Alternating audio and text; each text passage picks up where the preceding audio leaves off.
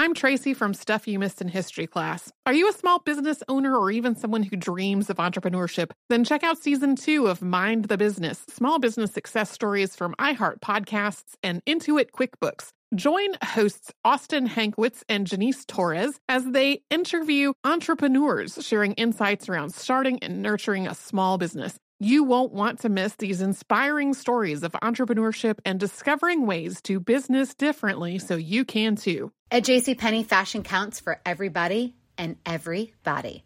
The weather is getting warmer and it's time to swap my winter layers for fun, vibrant, and cool clothing. With so many fun things happening this spring, like Mother's Day and the Wind Down Tour, it's hard to find great looking clothes that fit you just right. That's why I love JCPenney. JCPenney has so many stylish and comfortable options for so many different body types. I've been blown away by their selection, and everything hugs my body in all the right spots. Refresh your wardrobe this spring with style that gets you. Something to wear that fits your favorite moments of the season at prices that feel just as good. Discover brands that get you and put style and comfort first, like Worthington and Liz Claiborne for her, each in women's petite and plus sizes. Here, spring comes in all shapes, sizes, and colors. JCPenney, make everybody count. Planning your next trip? Choice Hotels' family of 22 brands has over 7,400 locations and the perfect hotel for any traveler you want to be. Like a Cambria Hotel, serving up locally inspired craft cocktails for all my folks who maybe want to meet up and talk about Mad Royals. Check into a Radisson Hotel with flexible workspaces for you strivers who listen during business travel. Or a Comfort Hotel with free hot breakfast, family-friendly pools, and big spacious rooms for the parents who listen with their kids and need a little retreat. What are you waiting for? Join Choice Privileges and start earning points toward your next stay. Find a stay for any you when you book direct at choicehotels.com, where travels come true. What does every grocery store aisle now have in common? Products that come in paper packaging. And we don't just mean the obvious ones like cereal boxes and juice cartons. From beauty products to boxed water, there are more opportunities to go papertarian than ever before. So why should you? Because paper comes from a renewable resource and can be recycled up to 7 times. Simply put, it's the smart choice for the environment. And it turns out, the easiest choice for you. Learn more at howlifeunfolds.com/papertarian. Welcome to Stuff You Missed in History class, a production of iHeartRadio's How Stuff Works.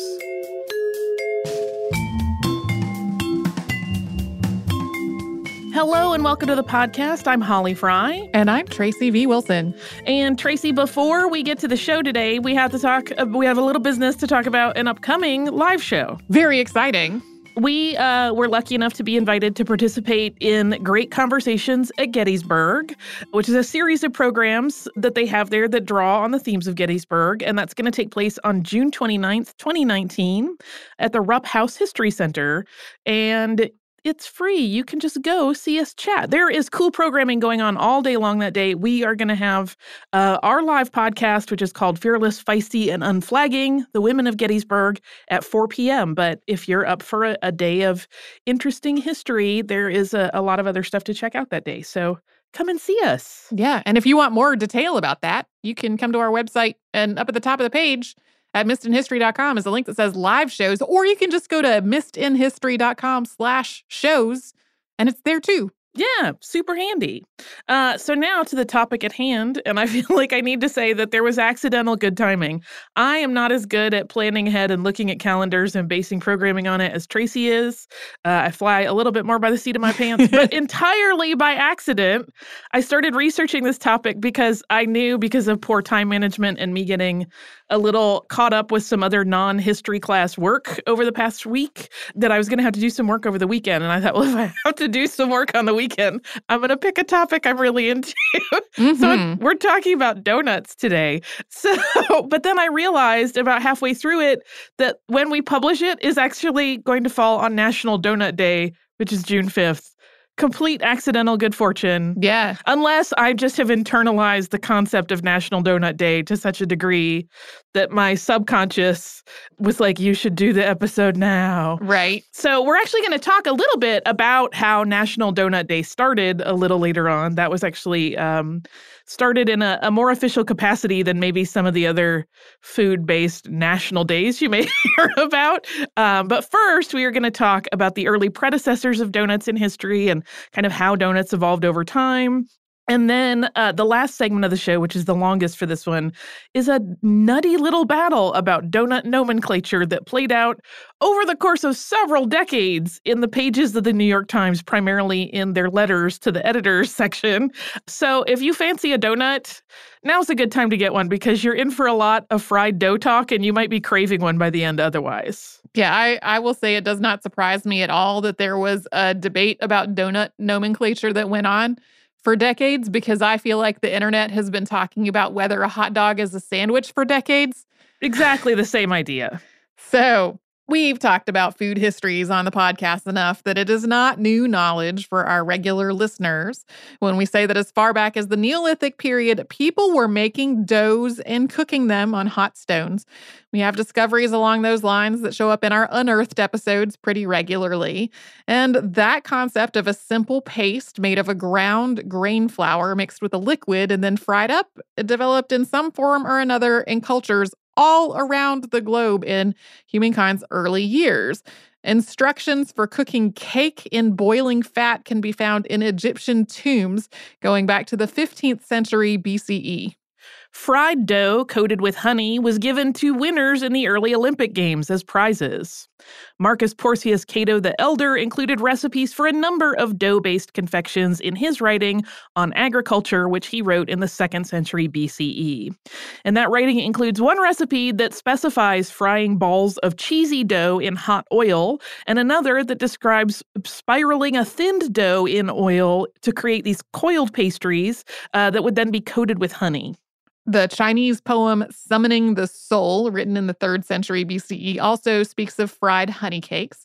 And the Arabic world has long loved and written down recipes for sweets that start with a fried dough base as well. There are fritters and similar delights mentioned all through the 1001 Nights folktales. Evidence of a 1500 BCE fossilized acorn cake was discovered in Oklahoma in the 1920s. And what was unique about that discovery was that it was a round cake with a hole in the center. And the archaeologist who made that find, Etienne Renaud, believed that the hole was likely there so that the cakes could be stored in suspension as a way to keep animals from eating them. But as that discovery became public news and media picked it up, the popular opinion became that Renaud had clearly discovered an early donut. So it's a good time to talk about what a donut is by definition, and that is a harder question than you may imagine. The most common response is usually something along the lines of a deep-fried dough ball. And that is one way to classify it, but there have also been waffle iron-style donut makers and donut pans so that home donut makers can pop them in the oven. Those are really more like cakes that are shaped like donuts than what most folks would consider a true donut. But then there are also cake donuts, which use baking powder rather than yeast as their leavening agent. And while the donut in its circular shape with a hole in the middle is a very U.S.-centric treat, there have been, as we said, fried doughed sweets all over the world for centuries. So, for example, in India, jalebi are a common treat. They're made by swirling batter in hot oil, and then they are soaked in warm syrup for several minutes. And desserts very similar to jalebi can be found throughout the Middle East and in some parts of Africa as well, and their lineage goes all the way back to the Middle Ages. Fritters of various kinds have been part of the sweets of Europe going back hundreds of years as well. Many of these are based on what's called a choux paste, and that's a simple dough made with flour, water, sometimes egg, and possibly butter. There's not a leavening agent involved. That's how beignets started out in France, but as they migrated to the southern United States, yeast entered the recipe and they took on the more pillowy characteristics that they're known for today. Yeah, it would have been less puffy and airy the way they are now in its original form. Another favorite fried dough, especially for Disney park fans, is the churro. So churros are normally made also with a choux paste dough, and while they're closely associated with Latin American culture, it's more likely that their roots are actually in China. So the Chinese version was savory. It was a salted fried dough that Portuguese merchants discovered while they were traveling in Asia. And then when those merchants got home, they tried to replicate the Chinese food, but they opted to sweeten it up. And then the churro, named after churra sheep, started to look more like what we know it today. And then that was picked up by the shepherds of Spain because that was a pretty easy food that they could make while they were out in the pastures for long periods of time. and with minimal ingredients that were easy to carry with them. So from Spain, the churro spread to South America, where the stuffed versions became standard in both savory and sweet iterations. I will go on record as saying I love a savory churro like there's no tomorrow. Here in the U.S., donuts are abundant, and there is certainly a tradition of fried dough in Native American cultures. But the pastry that we normally call a donut in the whole local donut shop sense has its roots in the Netherlands. When Dutch colonists made their way to the New World, especially New Amsterdam, the capital of the new Netherland colony at the time, they brought with them a deep-fried sweet known as olykoeks. This translates to oily cakes because of the way they were prepared. The U.S. mythology around donuts grew from there. So Elizabeth Gregory is kind of a prominent figure in the story of donuts in the U.S., particularly in New England. So her son, Hanson Gregory, was a ship captain, and Elizabeth took advantage of the spices that he often carried, particularly cinnamon and nutmeg, and combined them with dough and lemon rind to deep fry a delicious pastry that also allegedly kept scurvy at bay. And her story is also one of the sources that people use as the advent of the word donut, as she put nuts in the center of the pastries as well, usually walnuts or hazelnuts, according to lore. But Hanson always claimed that he was the one who really revolutionized the donut by poking a hole in the center. Late in his life, he told the press that he had just used a round tin to cut the hole, but even so, exactly why he did is a matter of greater debate.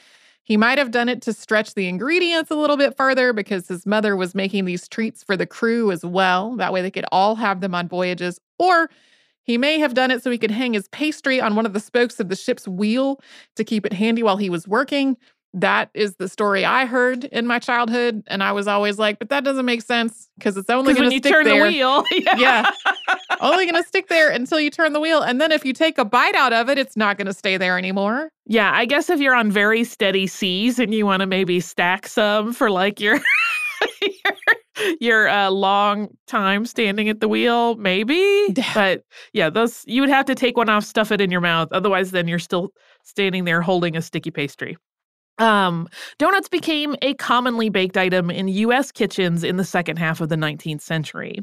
But the initial surge in the donut's popularity in the U.S. is actually pretty closely tied to World War I. So during the war, the Salvation Army had women volunteers baking donuts in huge quantities to deliver to U.S. soldiers stationed in France, even delivering them directly to men on the front lines. So these young women that were carrying donuts out to soldiers were nicknamed dough girls or dough lassies.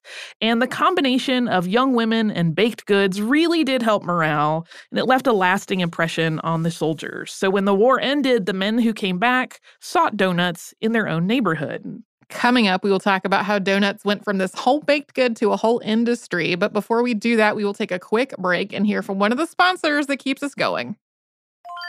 I'm Tracy V. Wilson from Stuff You Missed in History Class. Did you know small businesses make up 99.9% of all businesses in the United States? The world is powered by entrepreneurs, and if you're a small business owner or even someone dreaming of starting your own business, then you'll want to check out Season 2 of Mind the Business, Small Business Success Stories from Ruby Studio, from iHeartMedia, and Intuit QuickBooks. And every episode, hosts Austin Hankwitz and Janice Torres talk to entrepreneurs about how they've grown from the lessons of launching and nurturing a small business and how they have found success being their own boss. From the excitement of first starting out to finding the right tools and resources to process invoices and payments like QuickBooks Money, you won't want to miss these inspiring stories of entrepreneurship and discovering ways to business differently so you can too. And if you're a small business owner or even someone dreaming of starting your own business, then you'll want to check out Season 2 of Mind the Business, Small Business Success Stories from Ruby Studio, from iHeartMedia, and Intuit QuickBooks.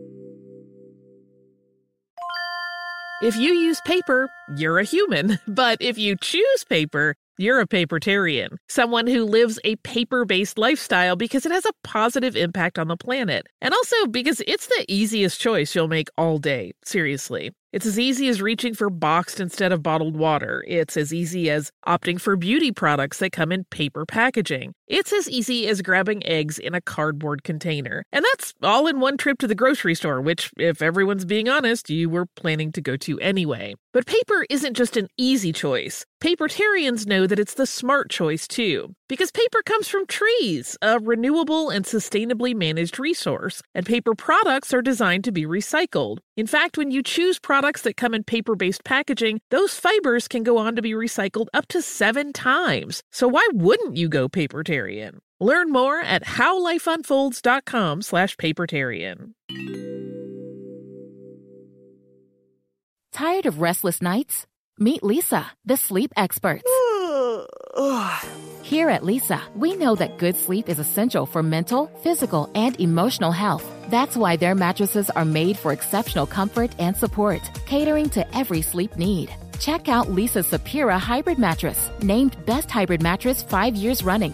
Sleep hot? The Chill Collection is built with cool-to-the-touch top fabric and layers of high-density comfort foams, all intended to remove excess body heat while maximizing comfort. With Leesa, getting a new mattress has never been easier. Delivery is free, and you have 100 nights to try out your mattress in the comfort of your home. Don't spend another night dreaming of better sleep. For a limited time, save up to $700 off select mattresses plus 2 free pillows. Go to leesa.com/iHeart for an additional $50 off mattresses and select goods. That's LEESA.com/iHeart. Exclusions apply. See leesa.com for more details. Planning your next trip? Choice Hotels has a stay for any traveler you want to be, with 22 brands and over 7,400 locations. Whether you're a business traveler, a family road tripper, someone who wants to seek out history and maybe make your own, or just planning a quick getaway, Choice Hotels has a stay for any you. Like a Cambria Hotel, where you can be a cocktail connoisseur and sip locally inspired craft beverages at downtown locations in the center of it all. This is a fun way to visit cities with a lot of history and a lot of fun in mind. Or a Radisson Hotel for all our productivity powerhouses out there. With flexible workspaces and on-site restaurants, you'll get the most out of your work trip. You'll get the coffee, the Wi-Fi, and the work done. And we can't forget about Comfort Hotels. Imagine you're a family road tripper, waking up in your big spacious room and then heading down to a free hot breakfast for the entire family, including waffles. So you'll be well fed and ready for the day's adventure, even if that's just relaxing. After that, you're spending all afternoon relaxing by the pool. You deserve it. What are you waiting for? Join Choice Privileges and start earning points toward your next stay. Find a stay for any you. Book directly at choicehotels.com, where travels come true.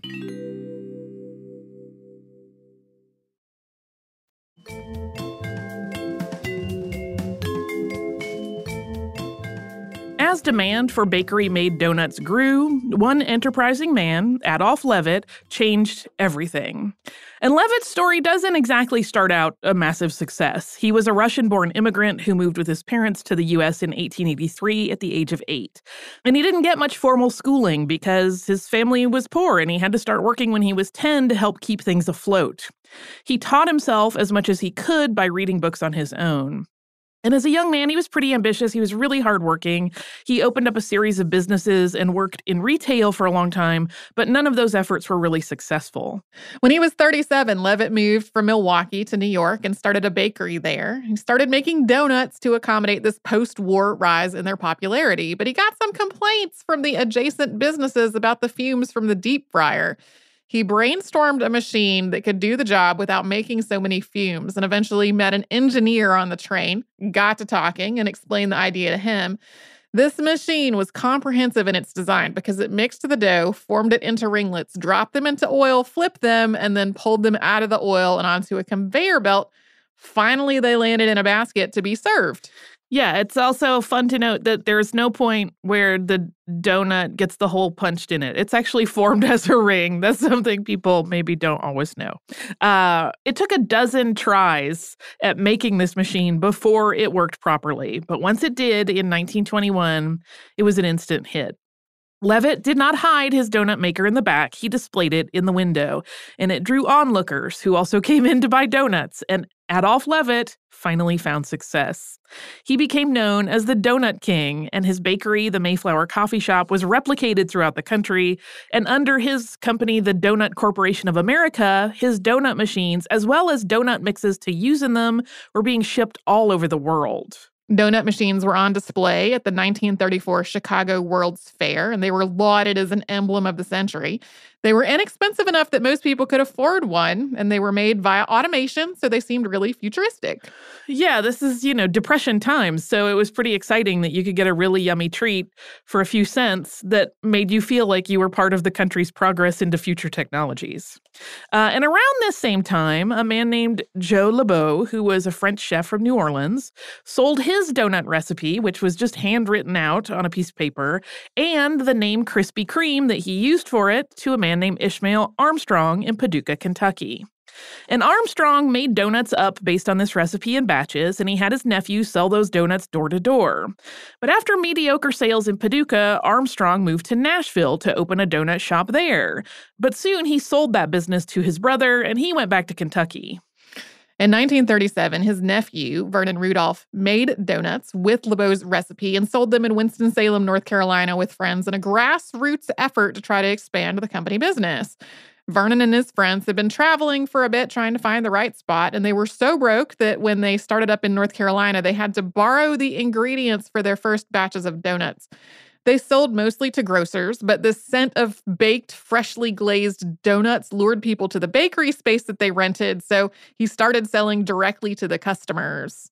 Within a decade, he had expanded to have donut shops in 7 states and still totally attract people by the fact that there is a Hot Donuts Now sign informing you that there are hot donuts now. Yes. Even the Dalai Lama eats Krispy Kremes. The closest ones to me are in New York City at, I think, Union Station.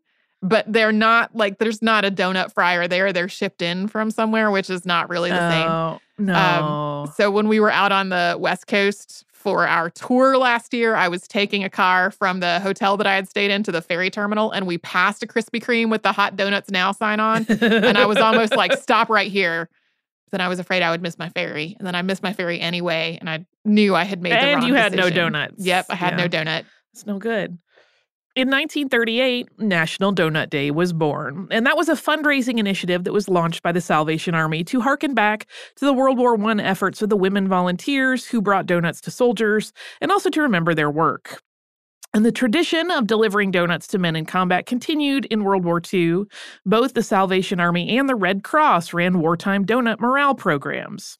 In 1944, Life magazine ran a story on the donut morale effort with the tagline, "Donuts will win the war."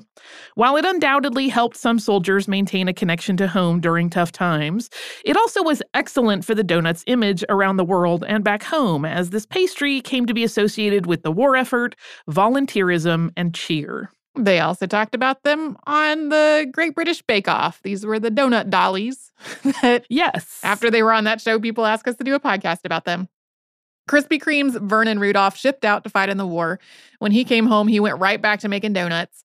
He developed a new donut machine that came to be known as the Ring King, and he also made a Ring King Jr. that could be used in smaller retail spaces.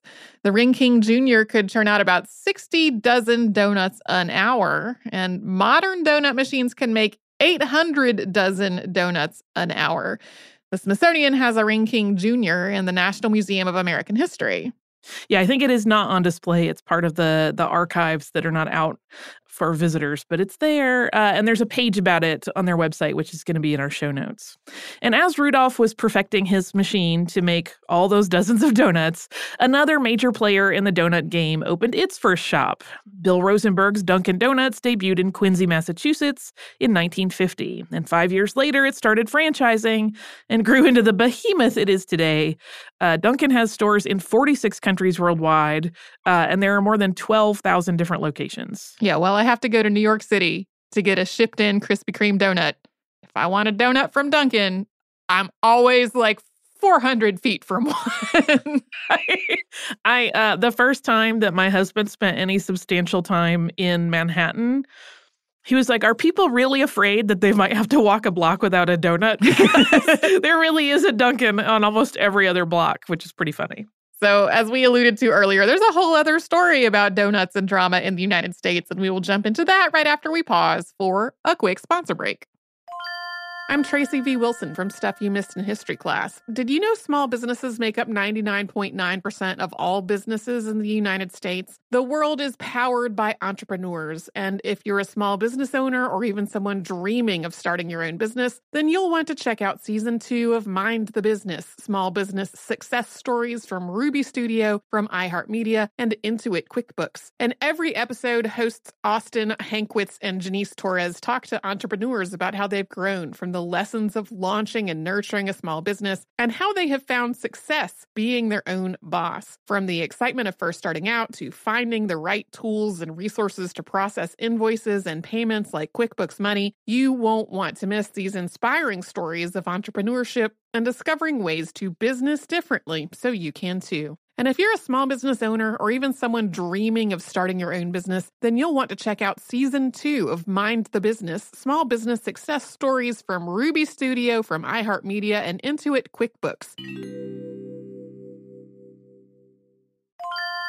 If you use paper, you're a human. But if you choose paper, you're a papertarian, someone who lives a paper-based lifestyle because it has a positive impact on the planet. And also because it's the easiest choice you'll make all day. Seriously. It's as easy as reaching for boxed instead of bottled water. It's as easy as opting for beauty products that come in paper packaging. It's as easy as grabbing eggs in a cardboard container. And that's all in one trip to the grocery store, which, if everyone's being honest, you were planning to go to anyway. But paper isn't just an easy choice. Papertarians know that it's the smart choice, too. Because paper comes from trees, a renewable and sustainably managed resource. And paper products are designed to be recycled. In fact, when you choose products that come in paper-based packaging, those fibers can go on to be recycled up to 7 times. So why wouldn't you go papertarian? Learn more at howlifeunfolds.com/papertarian.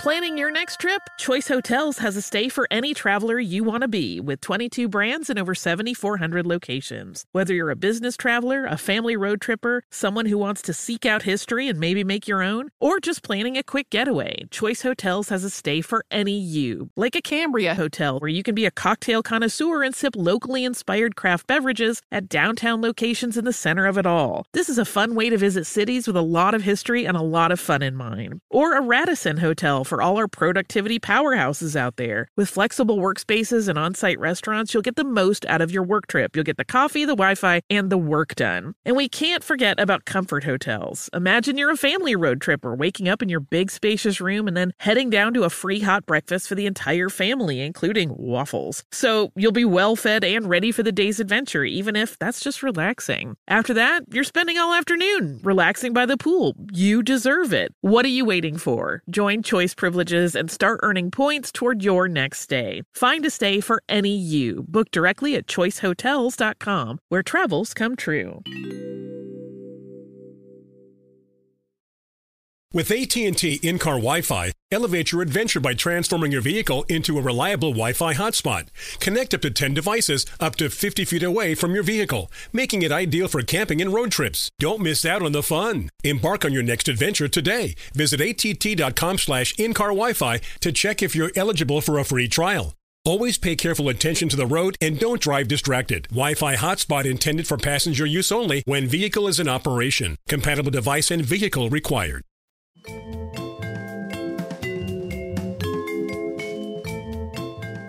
So while I was researching this episode, I started looking at old digitized stories from the New York Times, which is one of my favorite things, and I stumbled across this interesting pattern.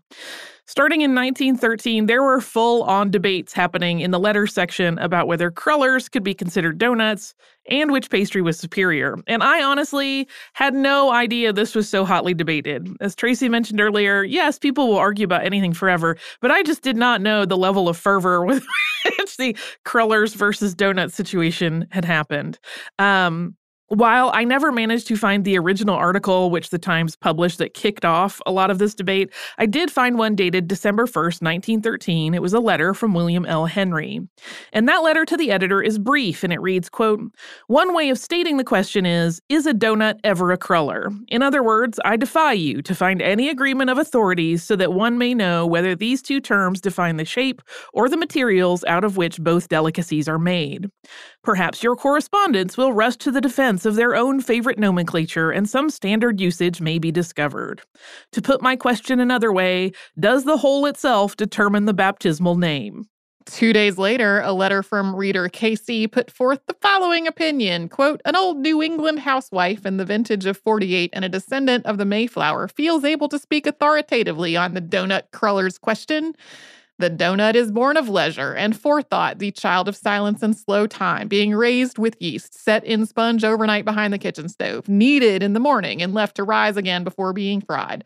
The cruller is a creature of impulse, quickly stirred together, raised with baking powder or its equivalent, and fried upon the spur of the moment.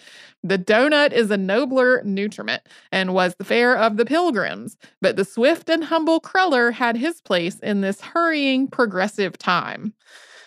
By the way, I did not find any evidence that pilgrims ate donuts. No, and I don't want to dog Miss KC with her knowledge, but I don't think the pilgrims had donuts.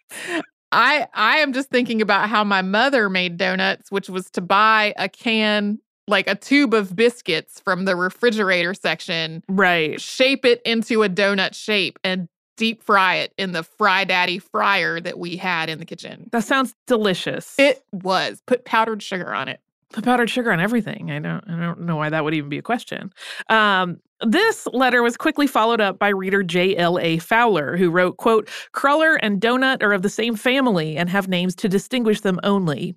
Donut is a common name, but the word cruller is a dignified, refined, and appropriate name. A donut is a ball of dough, while a cruller is the same dough, rolled thin, cut in strips with a slit cut lengthwise in the center, with one end turned through the slit, producing the familiar hole." The debate seemed to die down for a bit, and then there was a lengthy letter from 1933 titled "Donut Holes in the Cruller." Reader V.H. Penn responded to a suggestion that the size of the donut holes needs to be regulated. Penn's letter is full of punnery and wordplay, and it doesn't seem especially serious, but its content outlines the fact that we should just ditch donuts altogether and switch to the far superior cruller, which will solve the problem automatically. Penn writes, quote, "The cruller form of the pastry is really superior to the donut in many ways. In taste, the difference is nil, though crullers usually have a sugar coating that few donuts possess.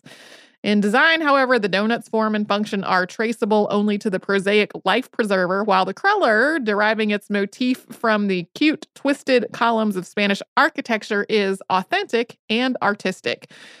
Penn says the best thing about crullers is how good they are for dunking. I love that crullers are described as authentic and artistic. I absolutely love that. So that brings us to dunking, which we got to talk about for a minute. Because dunking one's donut in coffee or tea or cocoa or milk or whatever tickles your fancy began, according to legend, by accident.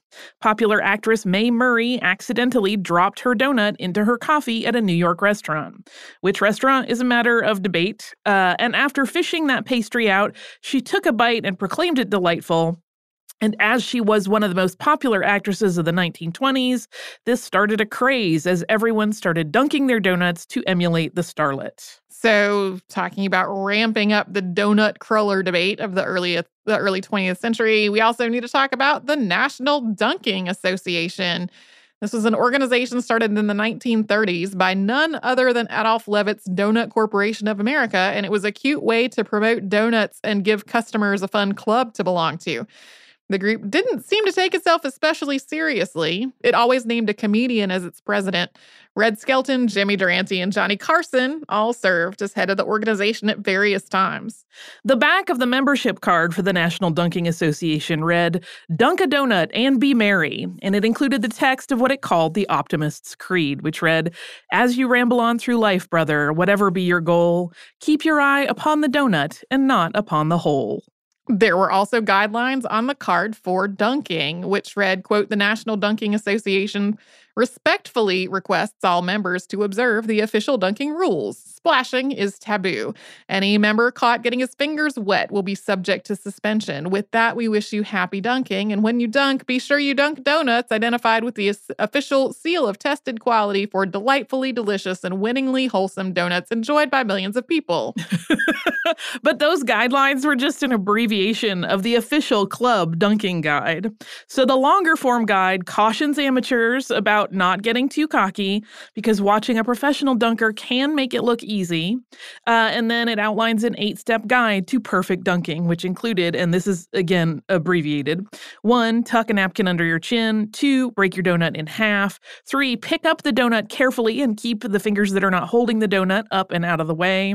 4, quote, swish the donut rhythmically in the beverage with a free and easy movement of the entire arm. 5, keep the donut immersed for exactly 2.5 seconds. 6, remove the donut from the liquid and let any excess liquid drip back into your cup. 7, quote, swerve the donut in a graceful curve toward your mouth and close your teeth tenderly over the dunked portion. And 8, repeat the above process until all the donuts on the table are simply fond memories. There are also some admonishments about being careful not to splash around, never trying to duck a whole donut, and never getting your fingers wet. It's all pretty hardcore about not making a mess for an activity that's alleged to have started when a starlet dropped a donut into her cup by accident. But still, it's written in this very cavalier, jaunty style that has a little edge of wit. As dunking continued to be popular, the debate over donut versus cruller revived periodically. In May 1936, the New York Times ran a story about Major Helen Purviance, who was one of the women who had supplied donuts to soldiers in France during the First World War. And the subheader on that article read, "Major Purviance warns mere cruller won't do." But in the actual article, the only distinction that she really makes is that donuts have holes and crullers do not. And she made very clear in her interview with the newspaper that the soldiers preferred donuts. In 1941, the AP ran an article about the National Dunking Association. They had written to the Federal Security Administrator, Paul V. McNutt, to please step in and have the Food and Drug Administration make an authoritative ruling on the matter. McNutt was convinced that a dictionary definition could be used to settle the matter without the U.S. government getting involved. But there was an interesting outcome to this request. The National Dunkers Association asked McNutt to become an honorary member, and he accepted. But that meant that there was still debate because they had not gotten their government ruling. So on October 9th of 1941, the Times ran a letter written by Burt Nevins, vice president of the National Dunking Association. And as an aside, Nevins's name comes up a lot, and he was actually a publicist that was hired to get donuts in the public eye, and he was clearly really good at that job. In his letter to the editor, Nevins tries to present, quote, the dunkers' side of the situation. He first states that the association is a, quote, bona fide organization, which is non-commercial and non-political. At that point, the group had more than 1 million members. He went on to say, quote, our reason for seeking assistance from Administrator McNutt is that donuts are called crullers in many sections of the country, especially throughout Pennsylvania. Bylaws of our organization call for the dunking of donuts and not crullers or any other outlaw cakes. And naturally, many of our members have complained that they have had difficulty in practicing their dunking properly. I will forever look at a cruller and call it an outlaw cake going forward. He goes on to say that the hole in the donut is the key and that, quote, crullers, coffee cake, ladyfingers, and other items are conducive to sloppy technique and do not enable one to get the real enjoyment out of the art of dunking. Nevins concludes by saying that the matter will be brought up at the annual convention a few weeks later and that they will then petition all dictionary publishers to help. And he ends with the quote, if that fails, we shall probably seek government aid. In December 1943, the Times ran yet another donut or cruller article. This one discussed the many letters they had received on the matter and also included a, quote, from Burt Nevins, who was credited as the director of the National Dunking Association. Yeah, he was actually the vice president. I'm not sure why they listed him as director, but there you go. Nevins gave the Times the following quote on the matter. Quote, "The question of the difference between the donut and the cruller came up at our annual convention 3 years ago and was settled for all time. At least we thought so. They had, in the end, gone with shape. The cruller was an elongated, twisted piece of dough. The donut was a round cake with a hole in the middle, per their definition."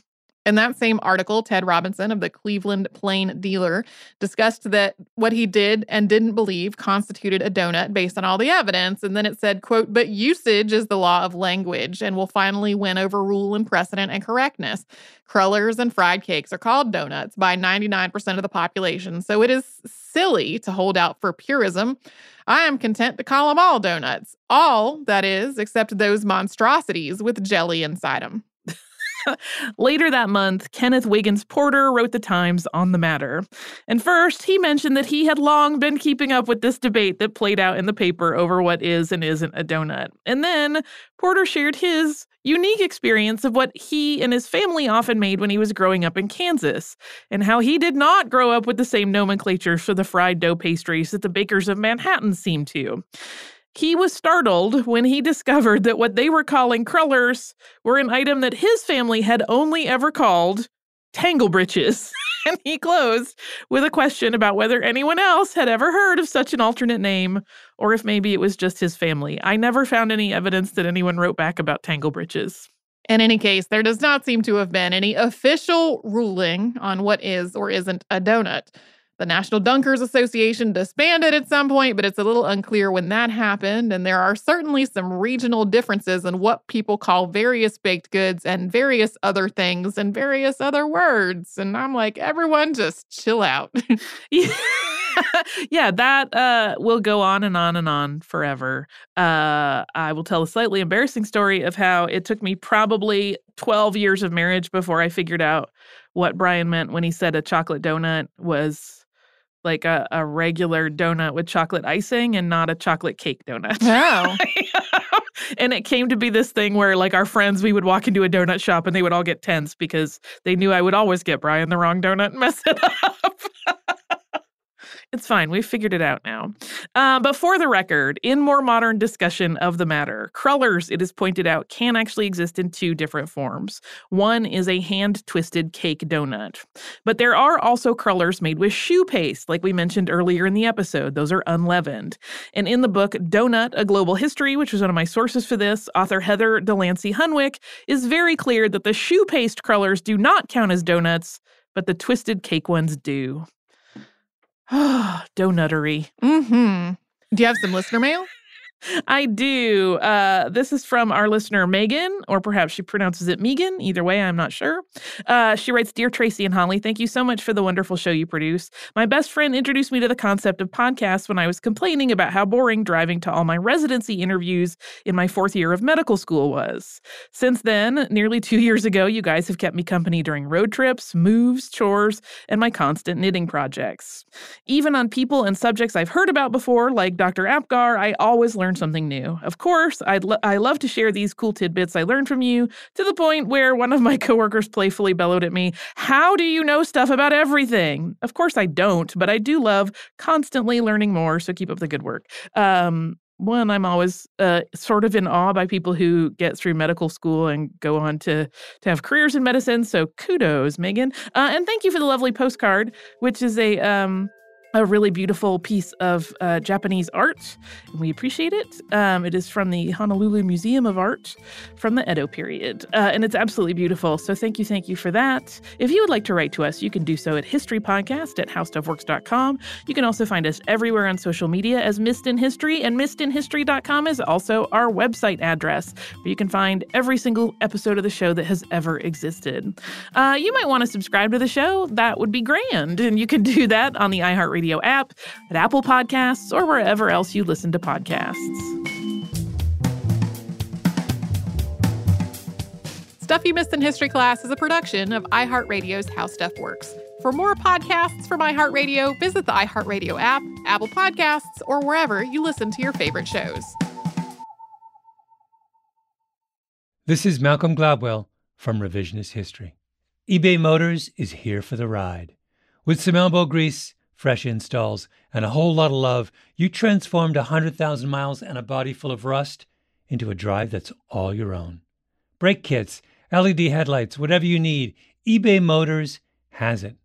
And with eBay Guaranteed Fit, it's guaranteed to fit your ride the first time, every time, or your money back. Plus, at these prices, you're burning rubber, not cash. Keep your ride or die alive at ebaymotors.com.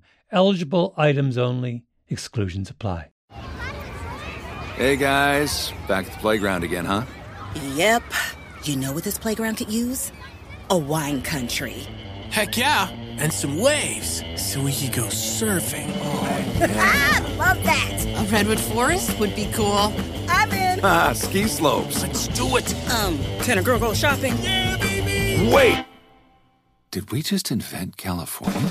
Discover why California is the ultimate playground at visitcalifornia.com. Viking, committed to exploring the world in comfort. Journey through the heart of Europe on an elegant Viking longship with thoughtful service, cultural enrichment, and all-inclusive fares.